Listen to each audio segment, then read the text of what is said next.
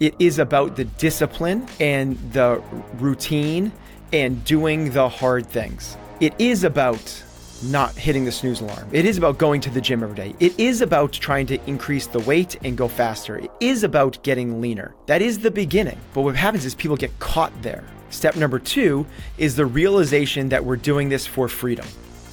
We're doing this for freedom from and freedom to. We're doing this from freedom from disease and freedom from decrepitude and freedom to climb the mountain and make it the groceries in 2 trips. Hello and welcome to another episode of Chasing Excellence. My name is Patrick Cummings, and as always, I am joined by Ben Bergeron. Every week here on the show, we dedicate some time to exploring how we can live a life of better health and increased fulfillment. We answer your questions about the 5 factors of health, dive deep on living a life of excellence, and explore the strategies and frameworks to help us chase what truly matters. Thank you so much for joining us this week. How are you, Ben? I'm doing great. Thanks, Patrick. We are. What do we have this week? We've got listener questions about how to progress as a master's athlete when coaching is sparse, understanding a specific part of CrossFit's nutrition prescription, recovery tips for a firefighter working a challenging schedule. Our workout this week will be a conversation about how to help our kids understand, talk about, and pursue health in a world that celebrates skinny and jacked. And we're going to wrap it up with a fun chat about the recent CrossFit Games. You and I have not chatted on the podcast about the games yet, at least post-games. So we're going to do that to wrap up the episode. Ready for the warm-up? Let's do it. Warm-up. We start each episode with your questions about the 5 factors of health, those few fundamental behaviors that most positively affect our performance, vitality, and longevity. Those 5 factors: how we eat, how we move, how we think, connect, and how we recover. We are going to jump right into a question in the move category from Leslie. She says, I'm a 57-year-old female master's athlete who has been learning and growing in the sport of CrossFit for 3 years. CrossFit and my box have enriched my life in so many ways. My box is very professional and skilled coaches, yet they're all very young. I feel there's a gap in knowledge in how to quote unquote break down the performance of a master's athlete. I have so many questions that they cannot answer. For example, how do I know when to push through an injury? How do I know if I'm getting to my heart rate max safely? Maybe these are questions that all athletes struggle with, but are there resources out there for the aging CrossFit athlete who wants to push to be better every day and yet do it as safely as possible? So the answer to that, Leslie, is yes, there are resources. And we've done episodes here on this exact thing. So maybe in the show notes or something like that, Patrick could pull up and reference some of the specifics of training for master's athletes. And you hit on a couple of them in terms of, working at max intensities and working through injuries, which are not unique to masters. Everyone has those questions, but the answer might be slightly different for a master's athlete than it would be for an individual. And just to kind of back up, I think it's phenomenal that you recognize that there is twofold, that there are great, skilled, knowledgeable, caring coaches at your gym. That's such an awesome environment to be surrounded by. But also that maybe they don't have a specific knowledge base in working with masters of the universe. So I can shortcut those 2 answers really quickly that you just asked, and then maybe just kind of listen to the previous ones, and or reach out to a coach. Like, there are a lot of people in the space that work with masters athletes, CompTrain being one in the past. We've had tons of success with masters athletes. This past year we had an age grouper win and multiple podiums, but we're not the only ones. And there's one of my really good friends, Jay Layden, down in Milford, Connecticut, had tons of success with masters athletes as well. There are resources, there are people that do this at a really high level, and you can reach out to them, or you can do the work yourself to find this out, maybe through some of the previous episodes we've done. But really quickly, in terms of working through injuries, nobody should work through injuries. You work around injuries. So if you're hurt, you don't push through that hurt. You need to allow your body to recover from that injury, and we continue to keep our fitness, our strength, and our conditioning up around that thing by modifying appropriately. And it seems like, I first came into this space, it's different. We do it differently, which is let's keep you working really hard. You're not on the sidelines. You're not in the physical therapy room. You're not doing just ice and massage and heat and stim. You're continuing to train. And it does take a level of care and attention to make sure you don't overtrain something else. For example, if your knee is hurt, you don't want to overtrain your shoulders by doing upper body every single day. So you have to do that a little bit systematically, and that's where a coach can come in. But you can also do it just with a little bit of knowledge in terms of what are the foundational principles of programming. And that is, there is basically two kind of movement patterns for your upper body and your lower body, pushing and pulling. And you just don't want to use up both of those in one day, because the next day you don't have anything left to go to. This is the thing that most people make the mistake of when they hurt a knee or an ankle or something lower body wise and they're left only with their upper body, is that they just use up all of the movement patterns of the upper body, and the next day they use them up again and they use them up again. It's so much more systematically appropriate to push one day, pull the next day, and then try to do something else the following day, maybe core and cardio, like do what you can. Maybe it's seated ski erg and working on some hanging L-sits. So it's more of a core day, and rinse, wash, repeats through that. Push, pull, core cardio, push, pull, core cardio. And that's a really good way to keep your fitness and strength up through an injury. I should say while facing an injury, but you don't want to push through that thing. And there's a difference between being injured and being sore or even being hurt. Hurt is something different than injured as well. You can work through hurt, but you don't want to work through injury. And that's what defines an injury, is it's something that you're not going to work through. You need time to rest and recover. In terms of the heart rate one, that's no different than if you're a 22-year-old or if you're a 62-year-old, only that the difference is, as we all know, it's common sense, it's going to take longer to recover at 62 than it will be at 22, so you have to give even more attention to that. And that's the same thing for everything that we're going to do. There's a adaptation to training curve, which is when you train, you're actually decreasing performance. You're getting sore and you're not going to be able to do as much in the following set as you were in the previous set. What happens is when you recover, there's a compensation. You want it to be so much of a compensation that there's a super compensation and you actually get stronger. Everybody is going to have different compensation curves based off of their multitude of factors, how they sleep, their stress levels, their age, their genetics, their nutrition, a whole bunch of the 5 factors. And that's why these things are multifaceted. But across the board, older athletes are going to have a slower adaptation curve. So we can't train with as much intensity or as much frequency. And therein becomes not only the answer to the first question, but the second one as well in terms of peak heart rate intensities. You can get there. It's going to take you longer to get there, more warm up, and you can't spend as much time there at above threshold, and you can't get there as frequently because you need the recovery time in between. So you can go and work with a coach individually or just try to work to this is basically becomes like to each their own at this point. Do you want to like hand it off to a coach or continue to educate yourself? If you want to continue to educate yourself, the best thing ever is, and I think this goes for everything, be your own best coach.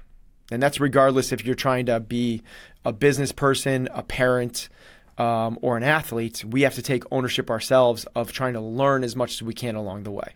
Only follow-up question I got to think is, she starts off saying she's a master's athlete, and I always feel like there's an interesting distinction maybe worth making in master's athlete in the sense that you're beyond a certain age, or master's athletes in the sense of I compete in this sport, and because I'm a certain age, I am technically a master's athlete. So all that being said, how do you make the distinction? If Leslie said more clearly, like, I want to compete in the sport of CrossFit and I have these questions, or I just happen to be in the master's age category and I have these questions, are your answers any different, or is her approach any different, or is it effectively the same with maybe a few minor tweaks at the edges? Yeah, it's no different. It's a measure of degree, not kind. So It's just like she's probably going to be doing 2 hours of training a day where the normal athlete does 1 hour a day, but nothing else really matters because it's all the same answers.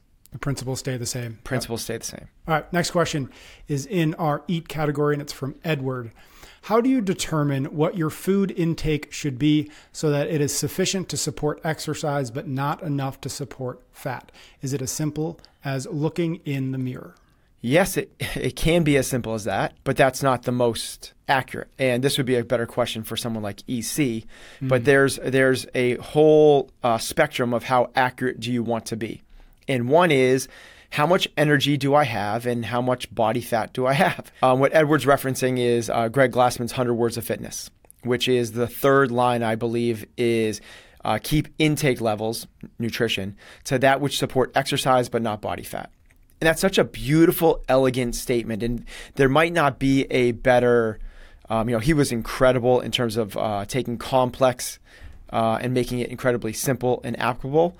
And that's the way that he distilled intake levels in terms of how much we should be eating. For simplicity's sake, that's really powerful. And for simplicity's sake, what Edward's alluding to is the answer. Look in the mirror. Can you grab this is like your own like crude skin fold test, yep. But can you like grab, like just around your midsection, can you grab fistfuls of fat?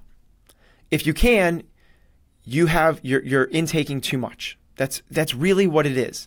Now, if you can sort of like pinch things, you can grab onto things, we're probably in there. If you can't even like pull fat away, you're probably too lean. Honestly, that's like where your skin is it's just skin and there's no fat on there at all.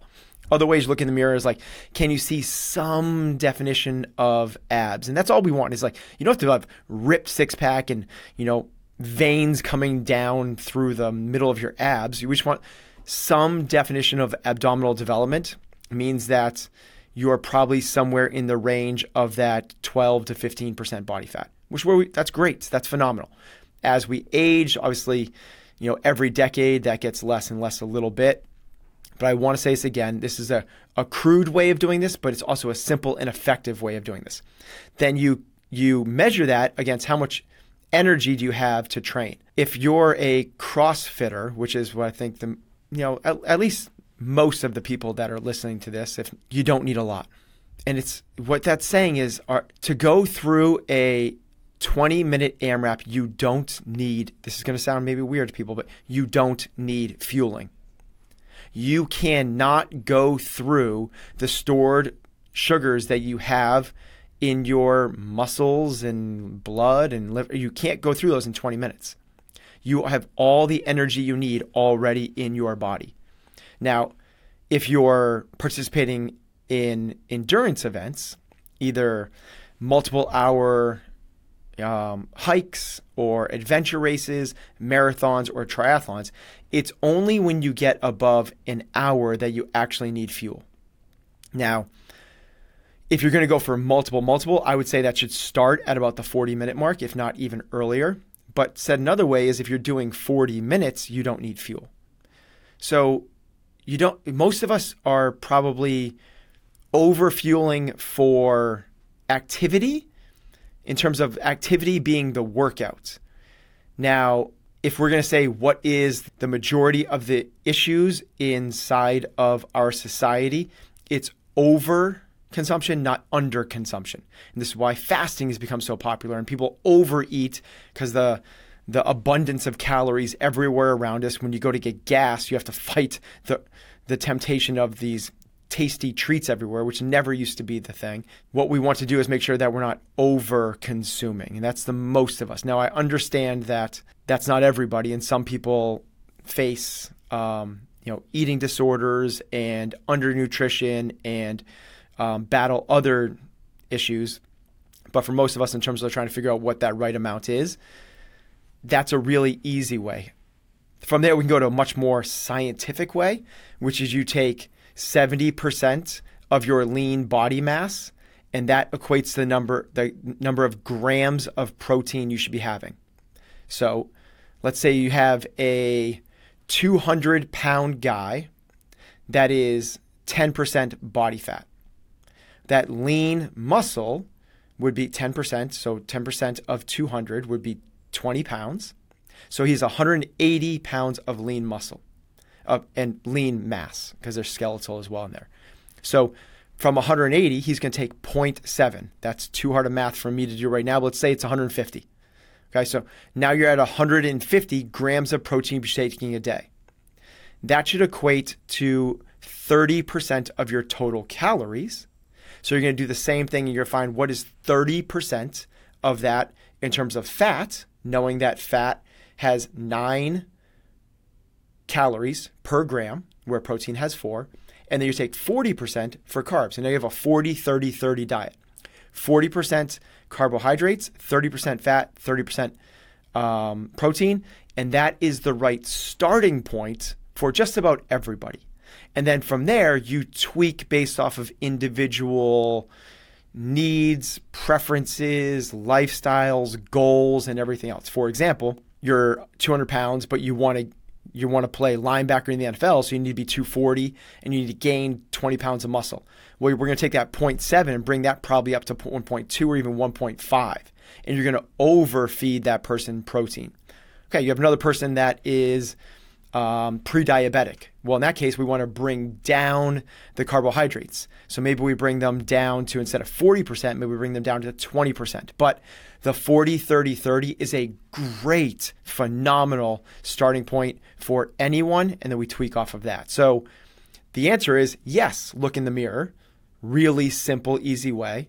All the way to the specific numerical game where you get to the 40-30-30 and then tweak from there. Last question we've got this week is in our recover bucket. It's from Tom. He says, I work as a firefighter and usually work 48-hour shifts. When I'm on shift, I can't control when I have to wake up, and sleep is often interrupted. In addition, I live in a different time zone, flying from Texas to Washington State the night before my shift starts. When trying to dial in my sleep, should I be playing catch up on my days off or sticking to a normal 8 hours of sleep? Also, when I'm at work, should I try to go to bed at my normal time in my home time zone or same time for the work time zone? Tom, come and move and live with me. You're probably an amazing person that's committed to probably, I'm guessing, family back in Washington and your job and your career, which is a very noble one in Texas. But you're doing a lot of damage to yourself. That's just I can give you all of the suggestions of what you should do, and I will get there. But my first one is make a serious life change. The amount of health issues associated with frequent travel, and even more so shift work, is that it's actually a disorder. They call it something like shift work or sleep disorder. It has to do with how much it messes up your circadian rhythm. Every cell on your body is basically spending its entire time trying to figure out what time of day it is. Because you have all these cells creating all of these different hormonal responses and trying to figure out, when am I supposed to do these things? To put this in really simple terms, one of those big things it's trying to do is regulate your immune system. And if it can't figure out what time of day it is, your immune system goes kaput. It doesn't work the way it's supposed to. And that's the same for all of the 13 systems in the body, from your cardiovascular system to your neurological system to your immune system to your reproductive system to your digestive system. All of those things get thrown into an environment of haywire where it can't do what it's supposed to do. If you were trying to figure out how to get someone sick really quickly, you'd have them be sedentary, you'd have them eat processed foods, you put them in an incredibly stressful environment, and you wouldn't let them know when it's daylight and when it's nighttime. If we were to rank order those things, I think that the training one, and this isn't just because of CompTrain and CF&E, but I truly believe that the base of the pyramid is exercise and training. Yeah, and not only because of what it does psychologically and what it does as a cascading effect to the other ones. You can't go to extremes, right? Because obviously if you don't eat, you die, right? If you don't sleep, you die. So it's not that, but it's like if you don't do these things optimally. So if you eat just a little bit off, if you sleep a little bit off, if you train a little bit off, this is the one that has the biggest effect. Now, I would really strongly encourage Tom to make a move. And I mean that like literally, like either bring your job to Washington, or I'm assuming it's family, to Texas, so you're not battling both things, I would encourage Tom to stay on his normal sleep schedule. So I would just keep the same real time, not adjusting back and forth. It's not enough time to be there for 2 or 3 days to try to swing and get back onto that new schedule. And the difference of it being just an hour or two anyway, you're going to bed when it's dark, you're going to bed when it's dark. It's not like you're traveling across half the world and it would be more beneficial to like get on their circadian rhythm, which if we're trying to do that, one of the best ways to do that is early morning sunlight. That's one of the best ways to set the circadian rhythm, get outside early. And I would really encourage Tom to do that as well anyway, because that hour, although it's just like, oh, it's an hour, it really makes a difference. Matt Walker has this phenomenal statistic that there is one day in the year where Americans see an increase of over 20% heart attacks on the singular day. And there's another singular day which Americans' heart attacks go down by over 20%. And those are daylight savings. When we all get an extra hour and we lose an extra hour. That's how sensitive we are to these hour changes. And that's why when you go into this shift work, it's catastrophic. So that would be the first one. I think he asked a couple questions, but the first one would be pick a time, whichever one that is, and stay on that time. The other one was like, should he play catch up? Yeah, just play when he's off shift. Should he, presuming he didn't sleep well on shift, should he try to get 10 hours or whatever to catch up? Yeah, and the answer to that is yes, but no. So I think it depends on how badly that it was before. If you got under, let's call it like under 6 hours, yes, I think it's worthwhile to try to get the extra hour or two of sleep the next night. If it's just a little disrupted, which is kind of what probably most of us are experiencing, last night, for whatever reason, my car alarm went off 4 times. It was like, I thought first time I was like adrenaline spiked because I was like, someone's breaking into the car. I couldn't fall back asleep. And then an hour and a half later, it went off again. And I was like, they're back. Like, And then as I would run downstairs and do my boop, boop, boop, boop, whatever it is. And the second time I was going up the stairs, it happened again. I was like, oh my God. And then it happened while I was in bed. It's like someone was just going on my car. But I got probably, 45 an hour less sleep than I normally would. In that case, it's not worth trying to play the catch-up game. Stay on your circadian rhythm. But if you're going to be affected to the point where you're sub 6 hours, then yes, an extra hour or two the following night can be beneficial. If you out there would like to get a question into our queue for our warm-up, find me on Instagram, PS Cummings, drop me a DM. I'll add it to our list. Ben and I were going to be back in just a minute for our conversation about how to help our kids stay focused on health and not, quite frankly, aesthetics. But first, a couple quick thanks to some sponsors. First up is Element. Element is a tasty electrolyte drink with everything you need and nothing you do not. That means lots of sugar. That means lots of salt and no sugar. That'd be amazing, right? It's the exact opposite. Yeah. Head to drink. It's a freeze pop.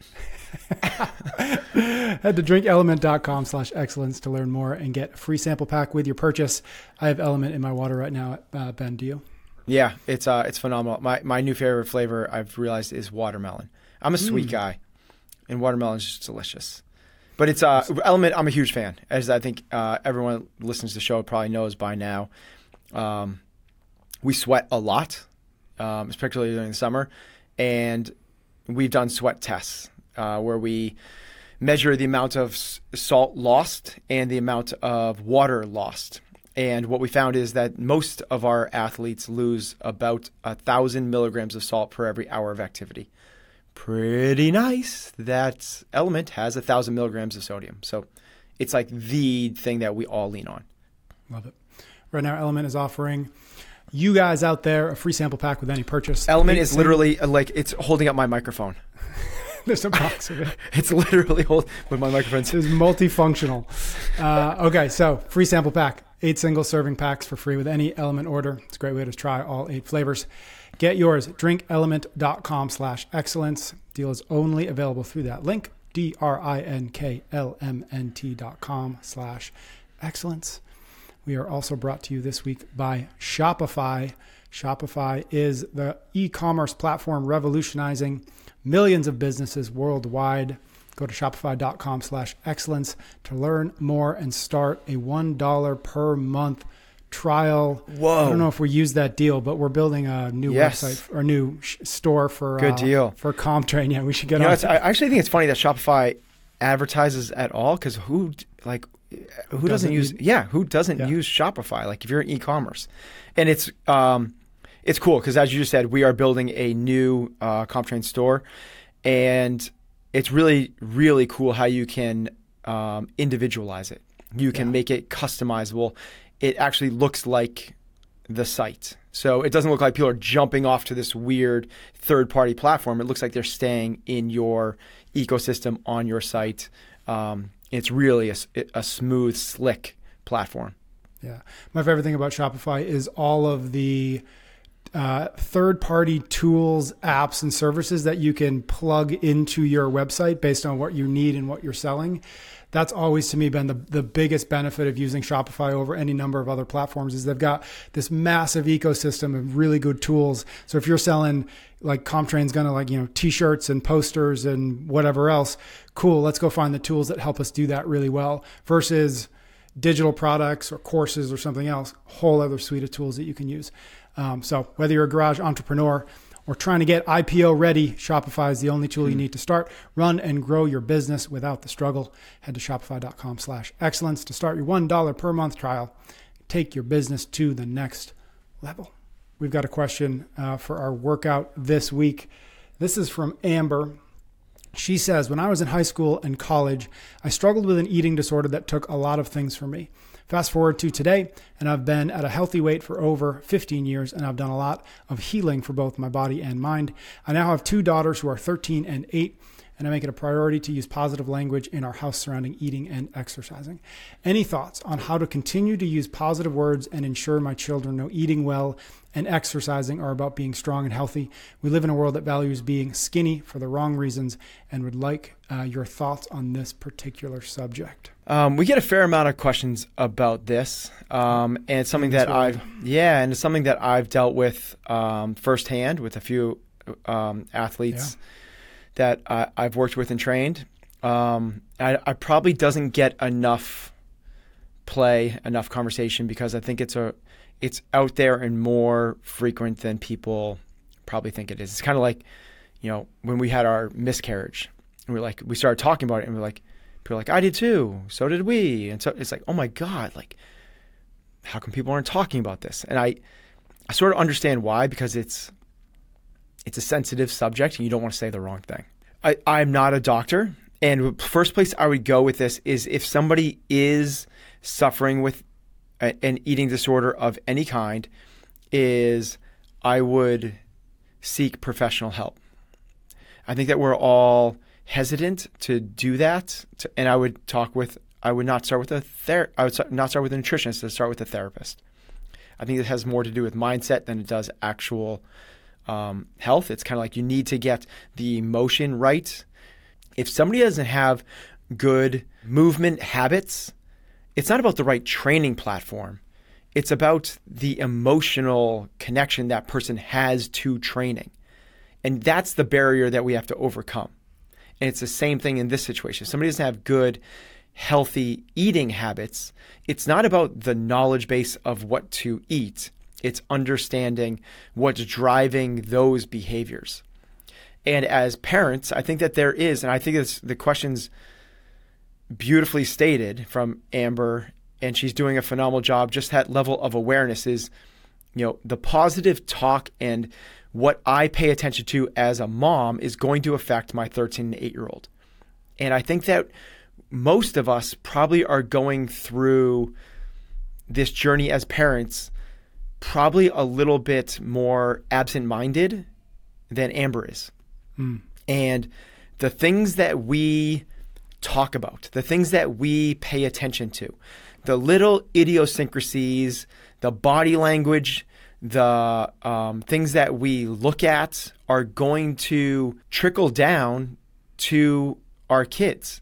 Our kids are going to pay attention to what we pay attention to, at least until they're 13. And then when they go and revolt at 15, 16, 17, that's a different ballgame.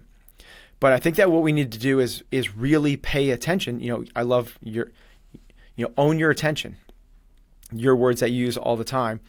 And if we are talking about how strong these girls are, how well they can perform, as opposed to how good they look, that has a huge effect in terms of what our kids feel like they should value.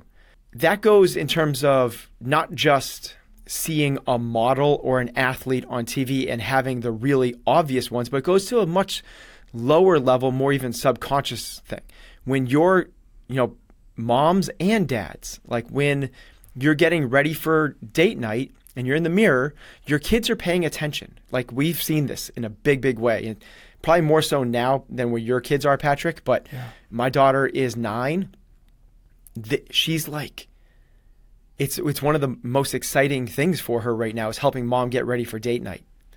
And if we're using language of, do I look fat in this? I used to be skinny. That's going to send the wrong messages. We need to be really aware of what we're saying when we are, and even the body language. If you're trying on 6 different outfits, trying to get the one that and you're, checking out your butt in the mirror as you try on these 6 different outfits, that's sending the message of what you value. Much more subtly, but not less powerfully than things like, which we should also be aware of, actually giving critiques and feedback to our kids about their appearance or their weight. That's like number one, right? If we're talking about like, I don't think you look very good in that, or you look great in that, or talking about weight or whatever else, that's going to send really strong messages. But the subconscious ones are the ones that we do ourselves. Similar to that is as you're scrolling through Instagram. What are the things that you're pausing on, that you're looking at? And when you do that, what's your body language and what are you either saying out loud or subconsciously? If you pause on Venus Williams, right, someone like that, who's a bigger female athlete, and you go, wow, she's amazing. She's so powerful, strong, and athletic. Well, that sends a certain message, as opposed to scrolling through and seeing some supermodel and going like, oh my gosh, wow, she looks great. That's what you pay attention to, they will value. And if you even could do this consciously and send you could do this proactively. I saw a recent one of this. The guy that set the record, he clean and jerks 500 plus pounds. They had a video of him on the beach talking to him, and he just does not look the part at all. But then they cut to him lifting. It's like, holy crap. And if you never mentioned anything about him on the beach, but we're always about just like, wow, that's incredible. Look how strong he is. We want to value the performance and the strength. And I think that this is what CrossFit and CrossFit affiliates have done so well. If ever there was an environment that rewarded performance over aesthetics, it is this. I mean, I can remember when I first got into this, I purposely avoided bicep curls because I didn't want to get bigger biceps because I thought that would be this is when all the top athletes were, 170 pounds. So I was like, I don't want to get bigger. That's going to just be more weight to lug around because I wanted it for everything was about performance. We really have to pay attention to what we're paying attention to both consciously and subconsciously because that's going to create the value system that our kids are going to do. Then there's obviously the more obvious ones in terms of the eating habits. And the big one I'll say about the eating habits, and this is what I would go, even whether I'm dealing with somebody that has a disorder or not, is we start with additive, not subtractive. And this is earlier in the episode, we talked about nutrition. And the very first thing I said is 0.7 grams of protein for every pound of body weight.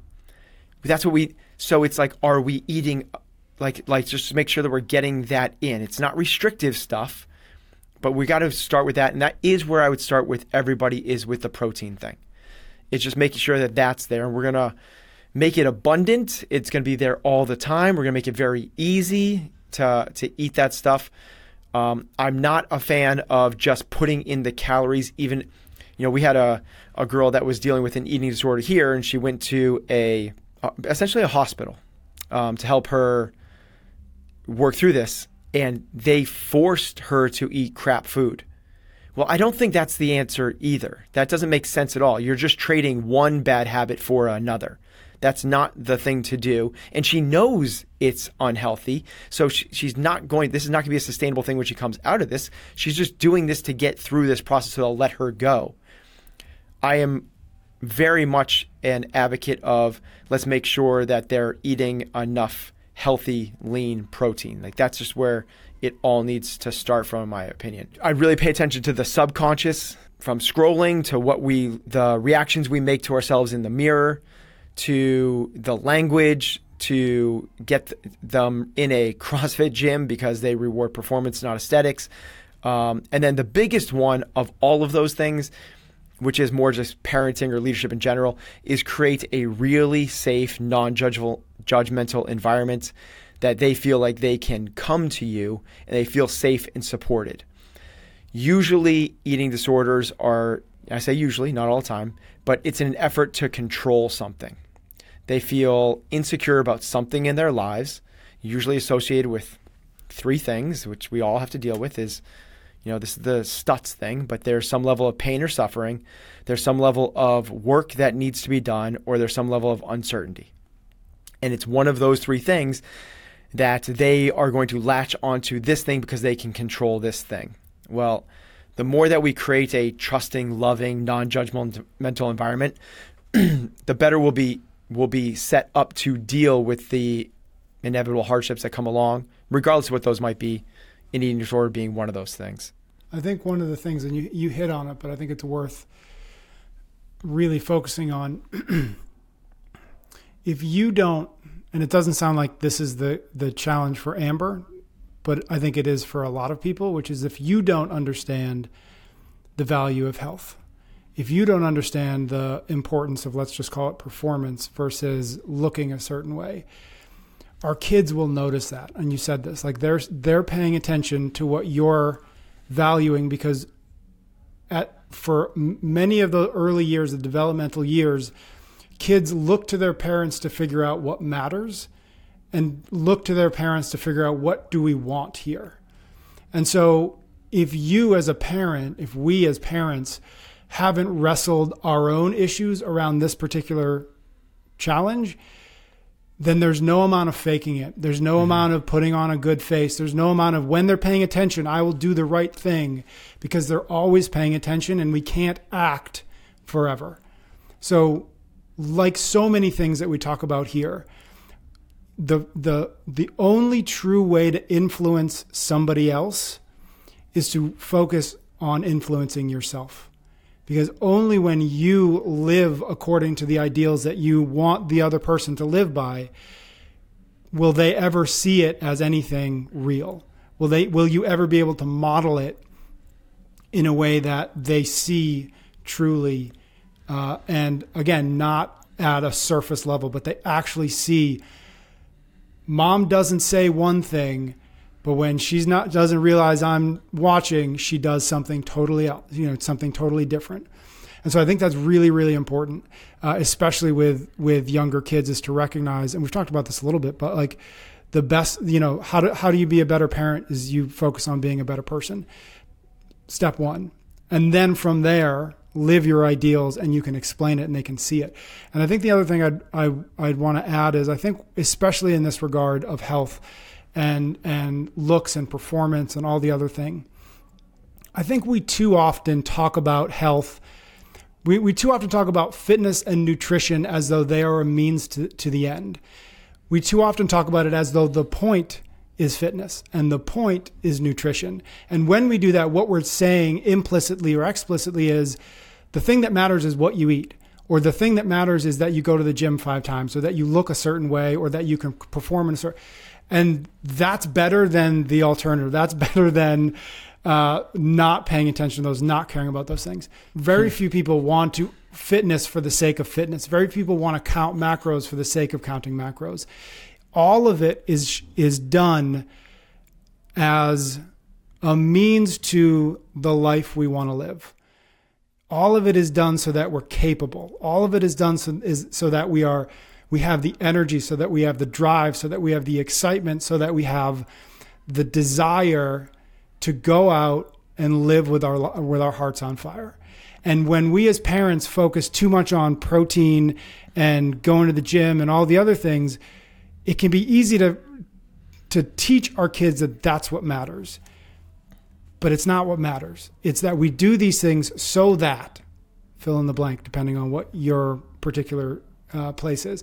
And so for Amber, for her girls, or for her kids, I think the most important thing is celebrating what mom gets to do.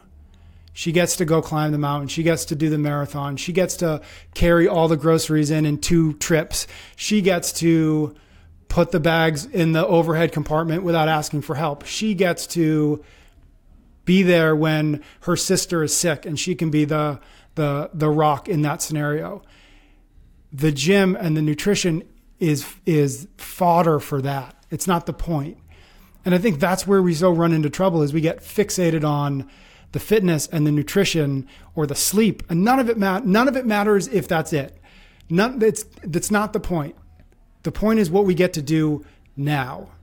The point of, and we've talked about this recently, but the point of filling our own cup in this way is so that we are full and that we can fill other people's cup. And that, I think, is the most important thing when thinking about how to have this conversation, which is often not an actual conversation, but how to teach these lessons to kids, is to make sure, as much as we are talking about healthy eating and going to the gym and all of those things, is to show them why. It's awesome where you said that it's phenomenal. The training itself, the nutrition itself is not the goal. And I think of this in terms of the evolution of what we've experienced, in terms of the evolution of this conversation of chasing excellence. Phase 1, step 1, it is about the discipline and the routine and doing the hard things. It is about not hitting the snooze alarm. It is about going to the gym every day. It is about trying to increase the weight and go faster. It is about getting leaner. That is the beginning. But what happens is people get caught there. Step number 2 is the realization that we're doing this for freedom. We're doing this for freedom from and freedom to. We're doing this from freedom from disease and freedom from decrepitude and freedom to climb the mountain and make it the groceries in 2 trips. That's the reason for the discipline, is that it allows you the freedom to be able to do these things. Step 3 is realizing that what freedom is actually providing you is peace of mind. That's the reason that people want to make $1 billion, because they believe they have $1 billion, they'll have peace of mind. It's the reason that they want to win the Super Bowl, because if they have that, they'll have everyone, saying, you're so amazing, you're awesome, and that will give them peace of mind. The shortcut is realizing that the thing we're all searching for is peace of mind. That's it. Now, some people get it through meditation. Some people get it through achievement. Some people get it through long walks in the woods. Some people get it through addiction. Some people think that they get it through these little moments. I had this conversation with Jonah, my 19-year-old, just recently. And I was saying to him how we shouldn't listen to our feelings. And he pushed on it. He's like, what are you talking about? Why would you not listen to your feelings? Shouldn't we want, that feel good? Shouldn't we want to feel good and try and avoid that? And my response to him was that your feelings are lying to you.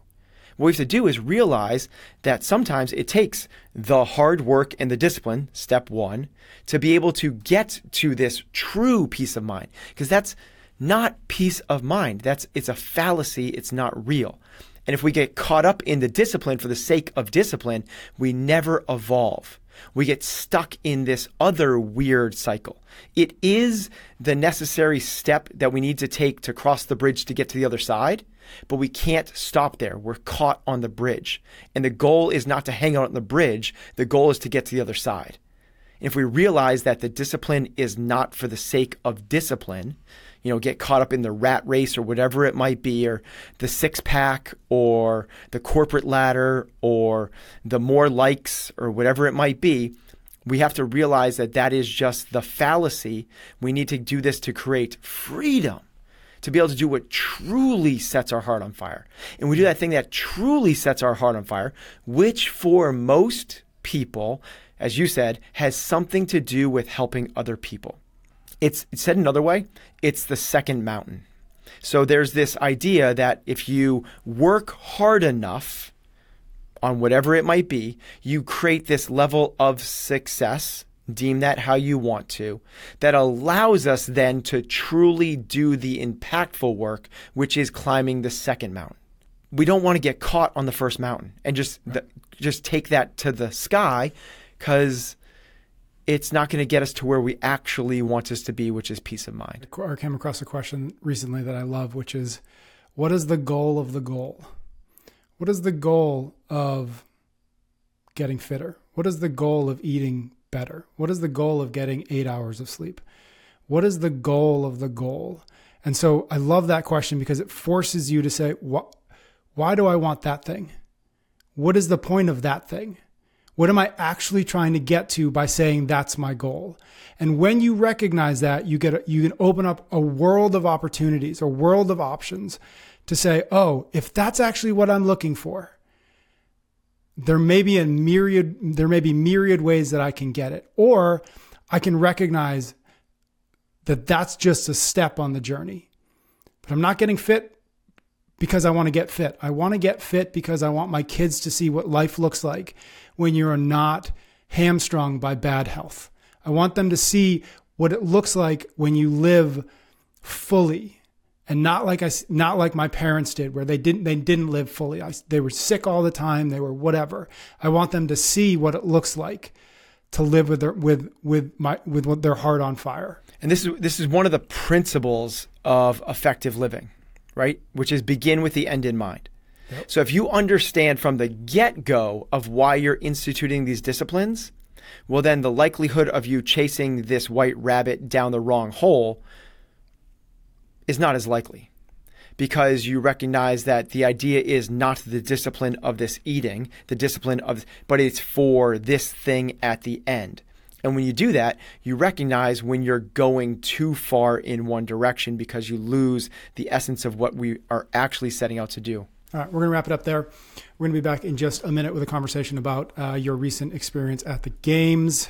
I'm excited to hear what your thoughts are. We haven't actually talked about this. But first, a quick word of thanks to one of our sponsors this week, Momentous. Momentous is the supplement brand that makes you feel good about supplement brands.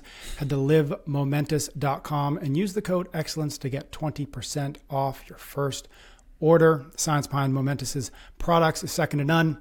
I've been testing their sleep pack recently, and the combination of magnesium, apigenin, and L-theanine helps me get to sleep, stay asleep, and have the highest quality sleep possible. We were talking about that in our warm-up today, the importance of sleep and how Tom is struggling. Maybe he needs some Momentous sleep pack. Yeah, I've been taking 2 of those 3 for a very long time, and heard it first from Huberman in terms of what the recommendations for sleep stacks. And I believe Huberman's involved in Momentous. There we go. Yeah, so connected. Do they help when your car alarm doesn't stop going off? They're not immune to that, right? No, it does not override that. It is not. You are not unconscious. All right, and thankfully so. Yeah. Seriously. Which, by the way, is if you look into the research in terms of why people say, they might have a nightcap in terms of like a little alcohol, that can help you essentially find a state of unconsciousness, not better sleep. So I would really encourage people, if they're looking for a supplemental help for sleep, to go this route rather than the other. Designed by the world's experts, used by the world's best teams and athletes, and made for all of us. Head to livemomentous.com and use the code excellence at checkout. That'll get you 20% off your first order. Again, livemomentous.com, Momentos. All right, before we get into our cool down, a quick shout out. Shout out is just when we take a moment to read a message that Ben and I have received, or a review or a comment on YouTube. This is from Sam at Underpine Fitness. He says, I really appreciate yours and Ben's views and opinions, and cannot tell you how many questions I've had that haven't needed to be asked because you have answered them over the years. Always learn from each and every episode, and I'm grateful for you both doing what you do. Thank you. So thank you to you, Sam. Yeah, thanks, Sam. Appreciate that. Cool down. Let's jump into the CrossFit Games. We haven't talked too much about it since you came back. Give me some highlights. Give me some things worth mentioning. I think the last time we did talk was before the games, and we talked through your top events of all time. Did any come into the top 5 from 2023? There's no top 5s. There might not be any top 10s. But that's not to say that there weren't events that I didn't like. Is that the right way to say that? Anyway. There weren't events I didn't like? Yeah. Close enough. I think we know what you mean. There were good events. Just nothing like that was like, whoa, there was no capital, right? There was no getting a plane. There was none of chaos type things. My favorite event from the games was the muscle up move the sandbag. It was very visual. It was so clear what the race was. So for those that aren't following along, it was basically do a set of muscle ups. I believe it was 7 muscle ups on the rings. Then run down the field and take a very heavy sandbag and put it over a log.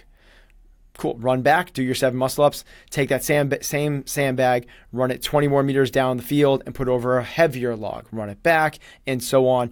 And the height got heavier. The height of the log got higher and higher, so it became more challenging. But a really nice blend of something that favored the smaller guys, something that favored the bigger guys.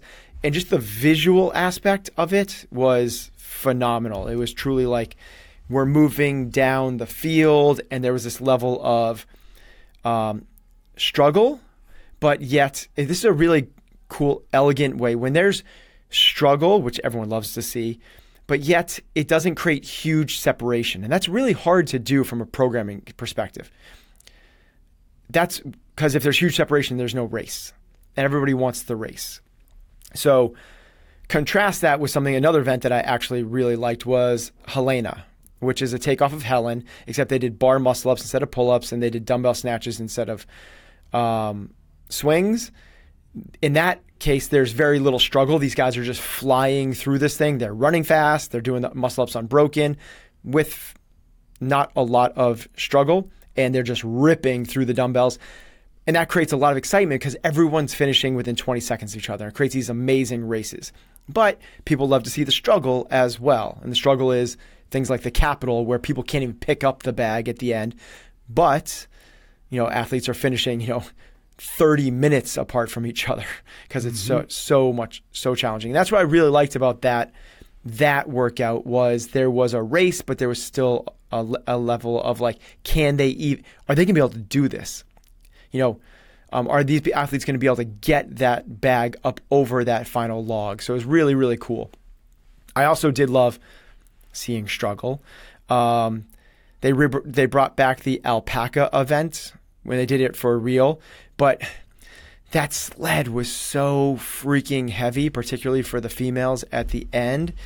That's a cool thing to watch too, because these athletes make stuff look so dang easy that it's hard to put in perspective how challenging it is to do the things that they do.